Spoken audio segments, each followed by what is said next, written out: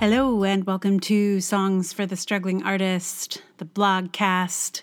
This is episode 220. And it is Monday night. I think this will make it out on time. I'm not sure. I got held up a little bit by the migraine and the troll. My troll has returned. And wow. After years, I'm not going to get into it because it is risky. I'm sure I will find a way to process all of this in a way that is safe eventually. But now is not that moment. So just know that it's a really weird day over here in Songs for the Struggling Artist land. And I'm grateful for you, my listeners. So thank you for tuning in. This one, I think, aside from this moment, is going to be fairly light and related to the Bill and Ted movie. So why don't I just get into it? It is called Bill and Ted's Bogus Handling of Older Women. We did it. We watched the new Bill and Ted movie. The trailer made it look kind of charming, and our Gen X nostalgia for the original was strong enough to put us in front of what we knew would be a very silly movie. And it was. They brought back all these cast members from the original. Ted's dad, Ted's dad's girlfriend, a hologram of George Carlin. But significantly, despite the medieval princess's appearance in the earlier movie, the actresses who played them did not play them in this new movie. Instead, the filmmakers cast two women who are about 10 years younger than the original princesses. This made me mad and curious. I investigated the women who played the original roles. Maybe they were too busy to play the parts. Or maybe they were dead. I mean, if one of them was busy playing Hedda Gabler at the Royal Shakespeare Company, I could understand that she might not want to do a sequel to Bill and Ted. But no. Their IMDb pages suggested that they were still acting, though not with really high-profile credits. A couple of years ago, they were photographed at a Bill and Ted convention event. In other words, they were probably available. The makers of Bill and Ted just didn't ask them. I'm assuming. Maybe there's a great story about this that isn't the usual sexism. But I somehow suspect that it is the usual sexism. The two women in their 50s were not hot enough for film anymore. Though frankly, I've seen recent photos of these ladies and they're gorgeous. So while the producers were happy to look at Bill and Ted with male middle-aged bodies, they needed younger models to represent the hot princesses they married. That's pretty gross and sexist, but, fair point. If I recall correctly, the original princesses weren't written to be much more than hot. So if the actors' hotnesses have faded, then perhaps it was necessary to get new ones to represent the one trait they possessed. But even hot people age, and not all of them look like Catherine Zeta-Jones as they do. Even hot medieval princesses might get a few lines on their faces or find the shapes of their bodies changing. But this movie chose to focus on the hotness instead. They gave Bill and Ted new wives who were still hot even though they were in their 40s.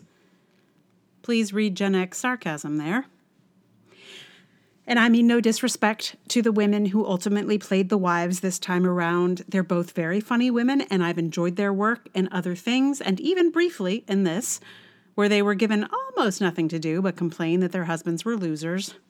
Man, women are such a drag, aren't they? That's Gen X sarcasm again. But I am furious on behalf of the women who originated those parts, whether they wanted them or not.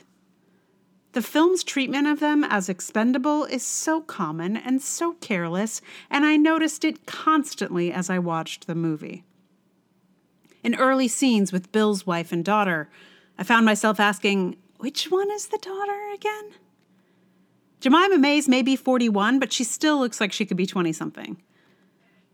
And so, despite the sort of feminist message of the men passing on the torch to young women, the movie made clear that older women can take a hike.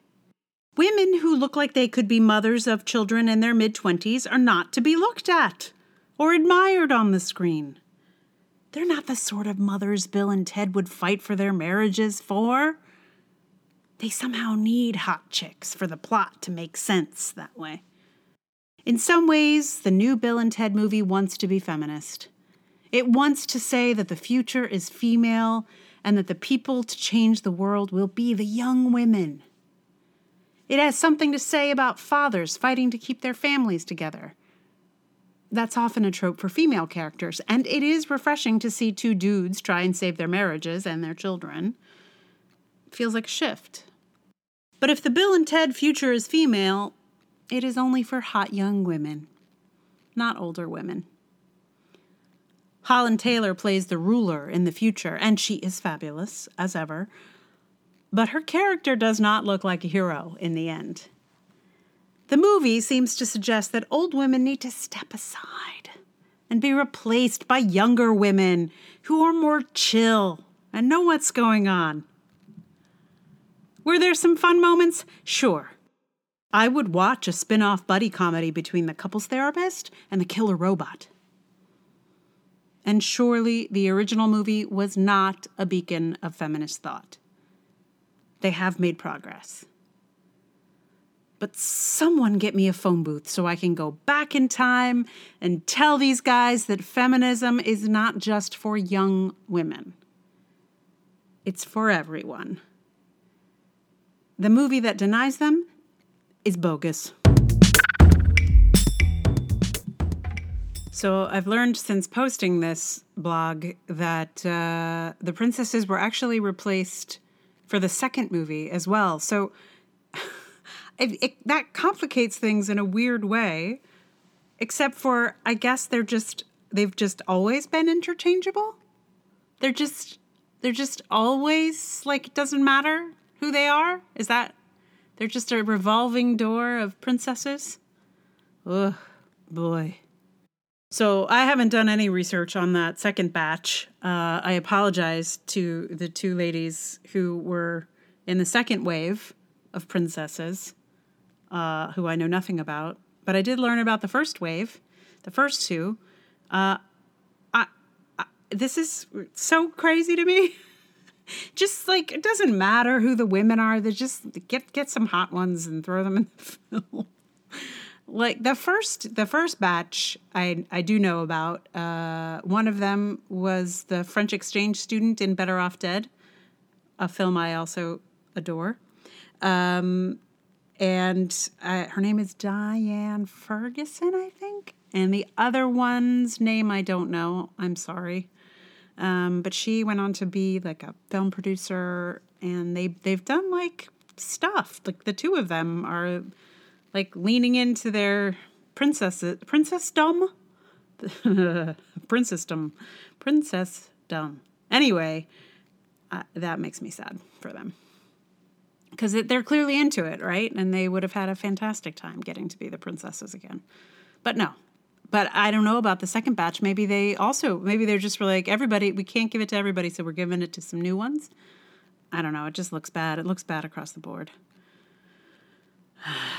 And I don't know. I'm not sure the movie's worth it. I think you have to be like deep in the well of nostalgia to be entranced. It is nice to see George Carlin again for a minute or two. In a hologram form? What? Anyway, yeah.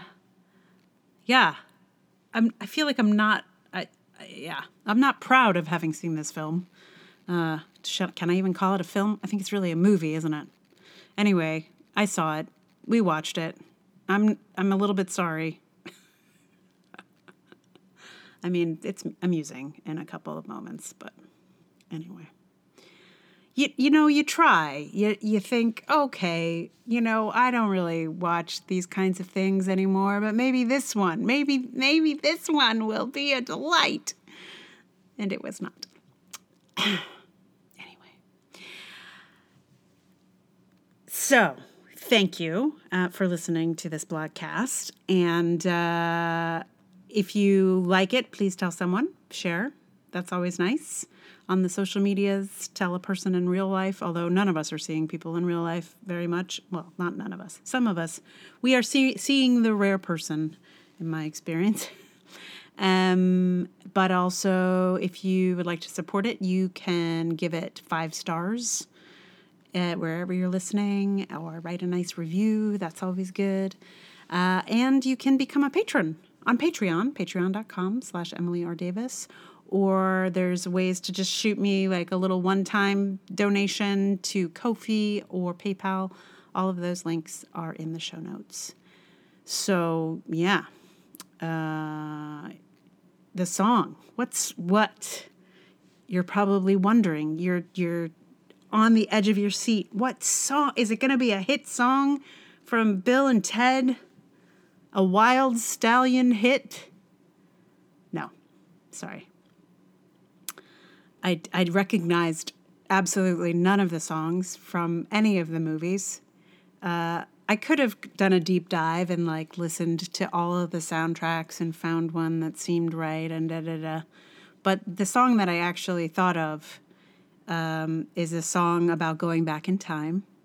And it is the song that I think of anytime anyone mentions a different movie about time travel that came out in my youth. And that song is Back in Time by Huey Lewis and the News. And literally every time someone brings up Back to the Future, I cannot resist saying, gotta go back in time. Because it just, I don't know, there's something about that song that makes me laugh. And it's just like a little, if you wanna pull that trigger, just bring up Back to the Future and I will. It's not a guarantee, but it's pretty likely that I will give you, it's got to go back in time at some point in the conversation because I cannot resist. I find this song hilarious, but also kind of wonderful. I don't know. So I learned it, and I'm playing it on ukulele here, and we're going to go back in time, fix this movie, and maybe make the alternate Bill and Ted where the princesses actually get to have an adventure that we look at and enjoy and watch. And they're going to be old. Let's make this movie in 20 years when those women who originally played those princesses are 70-something years old, and it's going to be awesome. That's my spinoff. Actually, I'd watch the one about the couples therapist and the robot first, but then this one, I would watch that. I'd watch them both. Why not? Anyway, thank you for listening. And now we're going to go back in time.